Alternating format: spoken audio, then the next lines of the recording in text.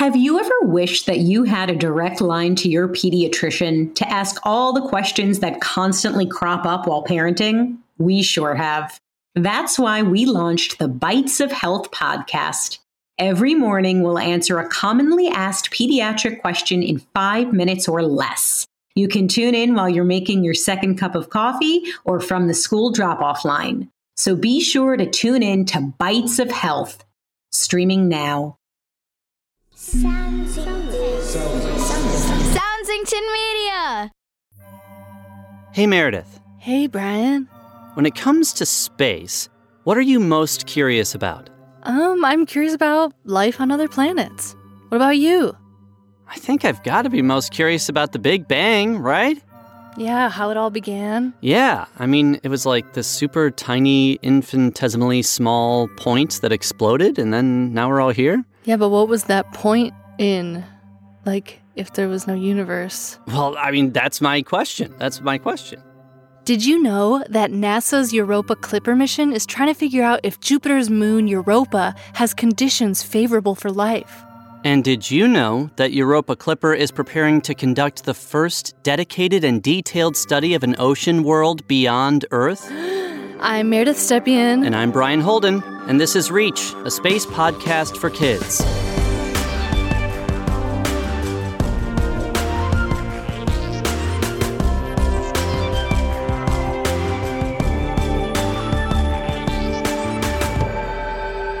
Welcome to Reach, a space podcast for kids. You know, Brian, I've been thinking a lot about traveling lately. To Michigan? No, more like the moon. Now that's a car trip. But hey, why? Because the moon's so pretty at night, I want to go see it.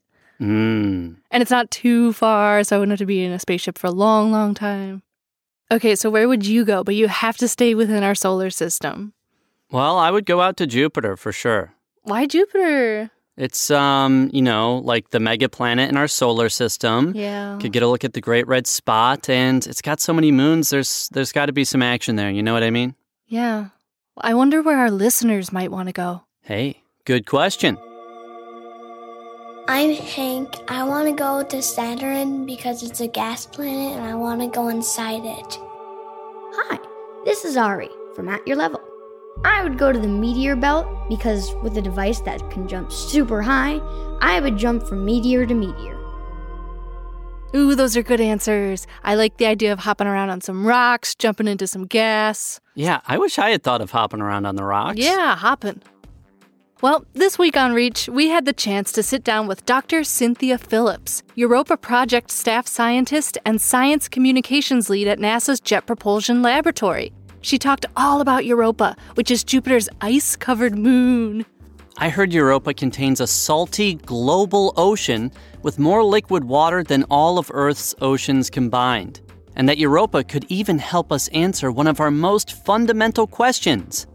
Are we alone? So cool. Cynthia shared some amazing stories about Europa, including why she's so interested in studying this incredible ocean world in our own solar system.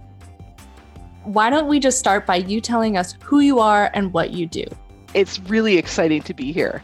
So my name is Cynthia Phillips, Dr. Cynthia Phillips, and I'm a planetary geologist at NASA's Jet Propulsion Laboratory in Pasadena, California. And what that means is that I study the surfaces of planets and moons in our solar system. What do you like better, planets or moons? Definitely moons. And we haven't even discovered all the moons yet, right? There could be more around Jupiter potentially? That's right. Every time we look at somewhere like Jupiter or Saturn or even Neptune and Uranus, we keep finding more moons. And most of those are little tiny moons, but still, they're still really exciting. So exciting and so cool. I love moons. Okay, so in this episode, we're talking about a really big topic, not just moons, but we're also talking about life on other worlds. So we're obviously really, really curious about the Europa Clipper mission. But first we want to know, what is Europa, first of all? And also, what are the essential ingredients for life? Why are we so excited about Europa? So Europa is a moon of Jupiter, and it's about the same size as our own moon, Earth's moon. But Europa looks completely different. The surface is covered with ice. So if you've ever gone outside at night and you've looked at Earth's moon, you know it kind of looks bright and there's kind of some dark splotches on it. And those dark splotches are craters. So those are places where rocks from space, like asteroids and comets, have smashed into the moon and they've made these big holes. And those are the craters. And you can even just see those with your eyeballs if you go outside at night and look at the moon. That's what those kind of dark splotches are. But if you look at Europa, this moon of Jupiter, it looks completely different. And so we know that the surface is covered with ice, and we know that that ice has gotten broken up in some places. It's cracked, it's moved around, it's tilted up, it's tilted down, and it's just a crazy looking place. Can we see Europa with binoculars? You can. If you go outside and look at the stars at night, sometimes you'll get to see Jupiter. And sometimes when Jupiter is up in the sky, it looks like one of the brightest stars. But if you looked at it even just with binoculars or with a little telescope, sometimes you might see next to Jupiter, there are these little bright lights that all go in a line. And sometimes there might be 4 or 3, depending on what night it is. And those are the 4, they're called the Galilean satellites of Jupiter. And they all go in a line because they all orbit around Jupiter. And one of those is Europa. It's so cool. So exciting. And the reason they're called Galilean moons is because of Galileo seeing them through his telescope. Am I correct? That's right. So that's one of the really coolest things about the Jupiter system is that we used to think that all the planets orbited around the Earth, not around the sun. And so there was this guy named Galileo hundreds of years ago who was one of the first people to look at the sky through a telescope. And so he pointed his little telescope at Jupiter and he noticed that there were these little stars. Look, he thought they were stars at first, but when he mapped out where they were every night over and over again, he figured out they were actually going around Jupiter. And so that was the first time that we saw something was orbiting around something that wasn't the Earth. And so that helped him figure out that actually everything in the solar system was orbiting around the sun, not around the Earth. So it was a super big deal.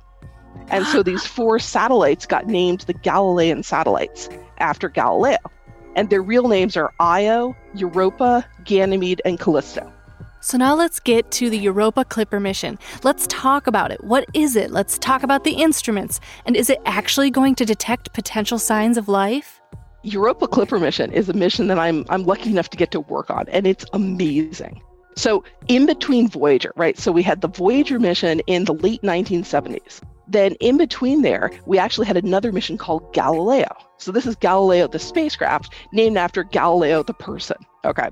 So Galileo, the spacecraft, flew past Jupiter. It actually orbited around Jupiter. And it had a lot of flybys where it would go around Jupiter, then it would go around Europa. Then it would go around Jupiter again, and then it would go around Ganymede. And it kept doing this over and over again. And so every time it flew close by one of these moons, like Europa, it took pictures that were even better than those pictures taken by Voyager. And so in those Galileo pictures, that's when we started seeing not just cracks, but actually things that look like icebergs on the surface. So places where the surface had cracked, where it had moved around, and they were just amazing pictures. And so I was lucky enough to get to work with the Galileo spacecraft back when I was in graduate school. And so I got to help take some of those pictures, and they're so beautiful, okay? But that's all we have. And so that was in like the 1990s, we got those pictures. So now it's like 20 years later. We still haven't gotten any more pictures of Europa. We've been waiting, we've been working on a new mission because we knew from the Galileo spacecraft that the surface is, again, it's covered with ice. We know it has these icebergs. We know it has these weird places that look like the surface got all broken up. And so we got even more clues that there's an ocean under that ice layer. And not just that, but that it's an ocean of liquid water. And we think that this water is like Earth's oceans. It's salty, but it's not super salty. It's just, kind of like ocean water. And there's actually more water, we think, on Europa than all of Earth's oceans combined. So we're talking about a huge layer of water. And that is so exciting. And so Europa is really far away from the sun, right? So it's 5 times further away from the sun than the Earth is. And so there's not that much sunlight on Europa, but we think that all of these cracks, we think that it's basically due to tides. So we think that as Jupiter Jupiter's the biggest planet in the solar system, right? It's gigantic. So we think that Jupiter actually tugs on Europa, and we think that it cracks the surface. And this energy could also help keep that water, that ocean, liquid, helps keep it from freezing solid. And so we think that this is called tidal heating. And we think that this heat, it could keep the ocean liquid, but maybe it could help life survive there too. And so that's what's so exciting. And that's why NASA started working on this Europa Clipper mission that's going to go back to Europa, and it's just going to study Europa. And it's going to help us really understand how Europa works and whether maybe Europa could be a place that life could survive beyond the Earth in our solar system. Tell us about the spacecraft itself. It's going to do some flybys around Jupiter, so tell us about the spacecraft. So the spacecraft it's going to orbit around Jupiter, and it's going to have a whole bunch of flybys, like maybe 50 or maybe even more flybys, where it just goes by Europa. So the Galileo spacecraft that I talked about that was there, 25 years ago now, that one, it looked at all of the big satellites, but Europa Clipper is just going to focus on Europa. And so the Europa Clipper spacecraft is going to keep flying past Europa over and over again. And every time it flies by, it's going to take new pictures and observations and measurements of a different part of Europa's surface. And so over the course of a couple of years, we'll be able to build up a really good idea of not just what Europa's surface looks like with those pictures, but Europa Clipper has other instruments on it. So it has something called a radar instrument that actually sends out signals that are able to go through the ice layer. And depending on how thick the ice layer is, maybe even bounce off of water. So there could be maybe lakes of water that are inside the ice layer. Or if we're lucky, this radar will be able to go all the way through the ice layer and detect the top of the water layer, the ocean layer. And so that'll tell us how thick the ice crust at the surface of Europa is and where the ocean starts. And Europa Clipper also has a bunch of different cameras. It has cameras that take pictures in the visible light. That's kind of the light that your eyeballs can see. But it also has cameras that can take pictures in the infrared. And so these cameras will be able to take pictures and tell us what the composition of the surface is. And there's other instruments that will even be able to measure the temperature of the surface. And so this thermal instrument will be able to measure the temperature across Europa's surface and look for what we call hotspots. And hotspots are just spots that are hot. They're places on the surface that are hotter than everything around them. And we think that that could mean maybe there's water closer to the surface. So that would be really cool to find. What inspires you? What makes you feel passionate about space in general?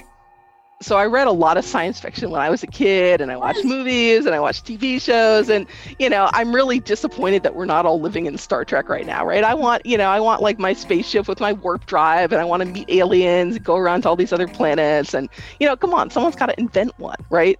But yeah, I mean, really what's inspired me and what drove me into this was the sense that there's so much out there that we don't know yet. Really what got me into doing what I'm doing is I was in high school, and the Voyager spacecraft, right? So that was the first one that flew past Jupiter. But when it flew past Jupiter, I was really too young to care about pictures of space, right? But by the time it kept going, okay, so Voyager, it flew past Jupiter, then past Saturn, then past Uranus, then past Neptune. It just kept going out of the solar system. And so by the time it flew past Neptune, I was in high school. And they were going to have it broadcast on TV with this thing called Neptune All Night, where basically they had a live camera feed from the control room at NASA's Jet Propulsion Laboratory. And there were all these famous scientists, including Carl Sagan, who was like the most famous scientist back in the day then. Okay. Like he was amazing. He was like, the voice of science. Okay. So he was there in the control room and all these other scientists, and they had this live broadcast, and it basically went all night long because the spacecraft didn't care if it was day or night when it was sending back pictures. It was just sending them back as they took them. And so I remember watching it and seeing these pictures come in and realizing that this is the first time that human eyes had ever seen these moons of Neptune. And they were amazing looking, right? They were, nothing you ever would have predicted. They were just so cool. I remember at one point, so this picture comes in. It's this crazy looking picture of one of the moons of Neptune. And so Carl Sagan, right, like the most famous scientist in the world, he's looking at this picture and he's like, wow, I have no idea what that is. And that was the moment that struck me. I was like, wow, if even Carl Sagan doesn't know what this picture is, he doesn't know what these features are on this moon of Neptune, there's still stuff out there to be discovered. There are things that humans haven't done yet. They've never seen yet. And I could be part of that. And so that was my dream when I was in high school. And so I worked really hard in high school. I took a lot of classes in math and in science, and I went to college and I studied astronomy. And then I realized that astronomy was all about like stars and galaxies. It wasn't even about planets. Mm-hmm. So then I found this field called planetary science that's the study of planets.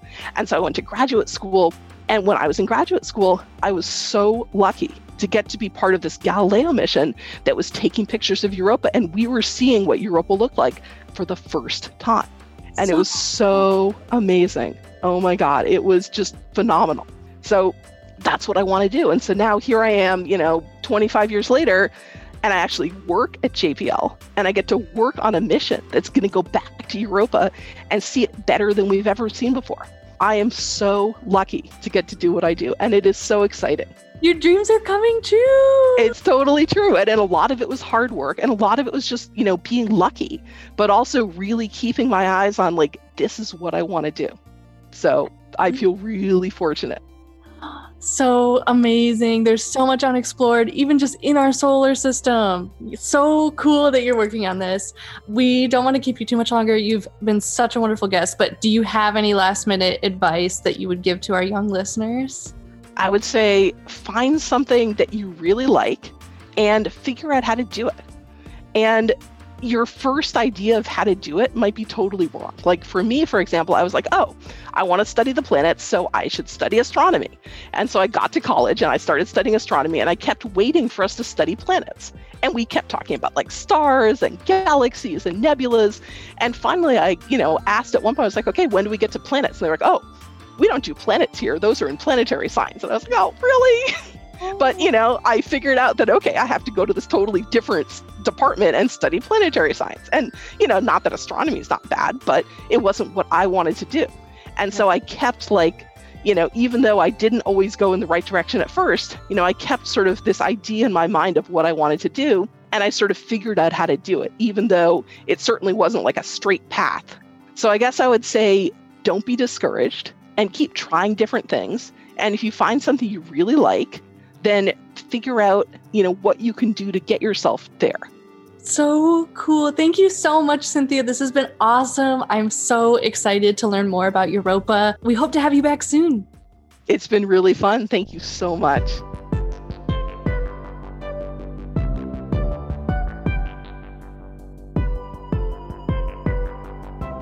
Meredith, that was such a cool opportunity to speak with Dr. Cynthia Phillips.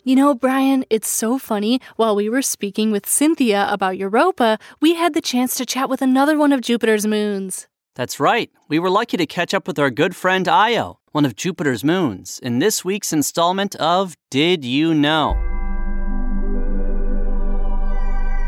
Hello, Io. Thanks so much for having me, Brian and Meredith. Did you know that I am one of the 79 known moons to orbit planet Jupiter and one of 4 moons discovered by Galileo Galilei and Simon Marius in the year 1610. Whoa! That's right, 1610. I am older than you might have imagined from my fun personality. Well, you definitely are fun, Io. I am the most volcanically active world in the solar system, with hundreds of volcanoes, some erupting lava fountains dozens of miles high. Basically, you could say I'm a party. I'm a party within a volcano. Boom, baby. My volcanoes are oftentimes so powerful that they are seen with larger telescopes on the Earth. Are you with me? That means you could be seeing me from Earth. You can look at, you're on Earth, okay? And you look into a telescope and you can totally peep me. That's pretty wild. Okay, did you know that I'm kind of a movie star? And I had a role in the sequel to the film 2001: A Space Odyssey 2010, in which astronauts make a dangerous spacewalk above my volcanoes. Like, I had my own trailer and they brought me snacks because I'm a movie star now. I don't think a real actor could actually walk on my surface because it's a lot of magma and lava, but if anyone wanted to visit me, I'd love it if it was Ryan Gosling. Wow, we appreciate you sharing all of that. So what else can you tell us about being Io? Okay, listen. I'm Jupiter's moon, but I'm also my own thing, okay? People have a hard time figuring me out, right? They think maybe I have an underground ocean of magma, or maybe just little areas of magma. I know the answer, and I could tell you, but a girl has to keep some of her secrets, right? I gotta keep some stuff to myself. I'm also kind of mysterious because no one can study me because I'm always flowing and erupting. Basically, I'm never in one place at the same time for too long. You think I'm over here? Boom, I'm popping off over there. Oh, what's that going on over there? Nope, now I'm over here. Listen, the energy doesn't come from heat stored within the moon. It's generated by gravity. Okay, tell us more. Picture you got your group of friends, right? On one side, I've got Europa, Ganymede, and Callisto, right? We're good friends. We love each other. Everything's fine. But on the other side is Jupiter. And Jupiter's like always pulling me away. Like Jupiter pulls and bends me, and I start to heat up because I can't decide. Do I want to be with Callisto today? Do I want to be with Jupiter? Hey, maybe, Ganymede and I, we like to chat, but now, Jupiter's pulling me. And that's what gets me to heat up. Yeah, I really feel those social pressures too sometimes. I mean, I don't think I feel the actual gravitational effects like you do, but I get where you're coming from. I've got magma, tall mountains, and deep curves. You gotta appreciate a girl who embraces her curves. Io, thanks so much for joining us on Reach. Hope to speak to you again soon. Thank you, Brian and Meredith. Thank you for having me. I love to chat. Pop over anytime. In fact, I heard Earth people are about to send something to Europa. Stop by, I.O. I'm open 24/7. Come on in. Check out one of my volcanoes. There's plenty to look at, so I hope to see you soon. Thanks. Bye. Hey, Meredith. Speaking of cool places to visit, we've talked about Europa, we've spoken with Io. I wonder if there are other moons we might want to visit one day. Great question. Brian, in January 1986, Voyager 2 reached the Uranus system and briefly captured images of 3 very mysterious moons. Whoa. Now that's spooky. As part of this year's Scientist for a Day essay contest at NASA, students in grades 5 and above are invited to write an essay, 300 words or shorter, about which of these 3 moons they'd want to send a future NASA exploration to. The moons are Ariel, Oberon, and Titania. Write about which of these 3 moons you'd like to explore further and what you'd hope to find if NASA visits them one day. Winning essays will be published on NASA's Radioisotope Power Systems website. Ooh, cool.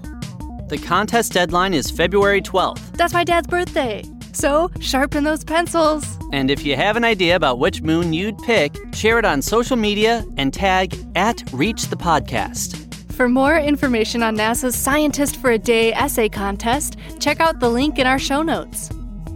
Meredith, it's unbelievable that we have so much to learn about moons like Europa. I'm so excited to find out if there's oceans there, and if so, there's little ocean creatures. Oh my gosh, yeah, little tiny microbes or even maybe space fish. That'd be amazing. And if you've been dreaming of learning more about a specific place in the solar system, let us know. We'd love to hear your ideas about places you'd visit in the solar system. Send us a drawing and post it on social media. Be sure to tag @ReachThePodcast. As always, we want to acknowledge that not everyone has access to computers or the internet. And if you're not able to get online, many local libraries offer publicly available internet access. Thanks for joining us for Reach, a space podcast for kids. We're your hosts, Brian Holden and Meredith Stepien. This episode of Reach was written by Sandy Marshall with Nate DeFort, Meredith Stepien, and Brian Holden. Reach is produced by Nate DeFort and Sandy Marshall, who's a solar system ambassador for NASA's Jet Propulsion Laboratory, and edited by Nate DeFort. Our theme song and additional music was composed by Jesse Case. And our logo was created by Stephen Lyons. It was a real honor to speak with Dr. Cynthia Phillips, Europa Project staff scientist and science communications lead at NASA's Jet Propulsion Laboratory. Thanks again, Cynthia. We'd also like to say thanks to our friends at NASA's Space Place and to Kay Ferrari at NASA's Jet Propulsion Laboratory. Io was voiced by the amazing Jaime Moyer, who you may know from voicing 2 characters on Bob's Burgers, NBC's AP Bio, Modern Family, and KC Undercover. Follow her on Twitter at Jaime_Moyer. That's JAIME_MOYER. And as always, a big thanks to the Reach Learning community. That's right. We especially want to thank Hank and Ari for their great contributions. You can hear Ari on his podcast, At Your Level, and catch Hank and his mother, Phoebe, on their podcast, The Adventures of Power Dog in Dogland. Do you have a question about space that's been on your mind? Our bi-weekly segment, entitled Reaching Out, is our chance to answer your questions. Tune in to Reaching Out next week to find out how you can be featured in an upcoming episode. Hey, Brian, did you know that Halley's Comet won't orbit past Earth again until 2061? Got it. Wait, hold on. I'm adding it to the shared calendar. Okay. So that doesn't conflict with anything so far in 2061. I have something. Oh. Did you put it in the shared calendar? Yeah. Okay, I guess my app hasn't updated yet. If you're enjoying Reach, be sure to tell your friends and leave us a rating and review in your podcast player of choice. Or share an episode on social media. And if you'd like to find us online, visit @ReachThePodcast on Twitter and Instagram, or on our website, reachthepodcast.com. Reach is a production of Soundsington Media, committed to making quality programming for young audiences and the young at heart. For more information on our shows and the people behind them, go to soundsingtonmedia.com. We've all been there. You're standing in a museum staring at a painting and all you can think is, I don't get it. To me, knowing the story behind an artwork is a huge part of knowing how to look at it. I'm Amanda, the host of the Art of History podcast, where we view history through the lens of some really great works of art. Each episode, we dive deep into the bigger picture behind some familiar and maybe not so familiar pieces. Check out Art of History now wherever you get your podcasts.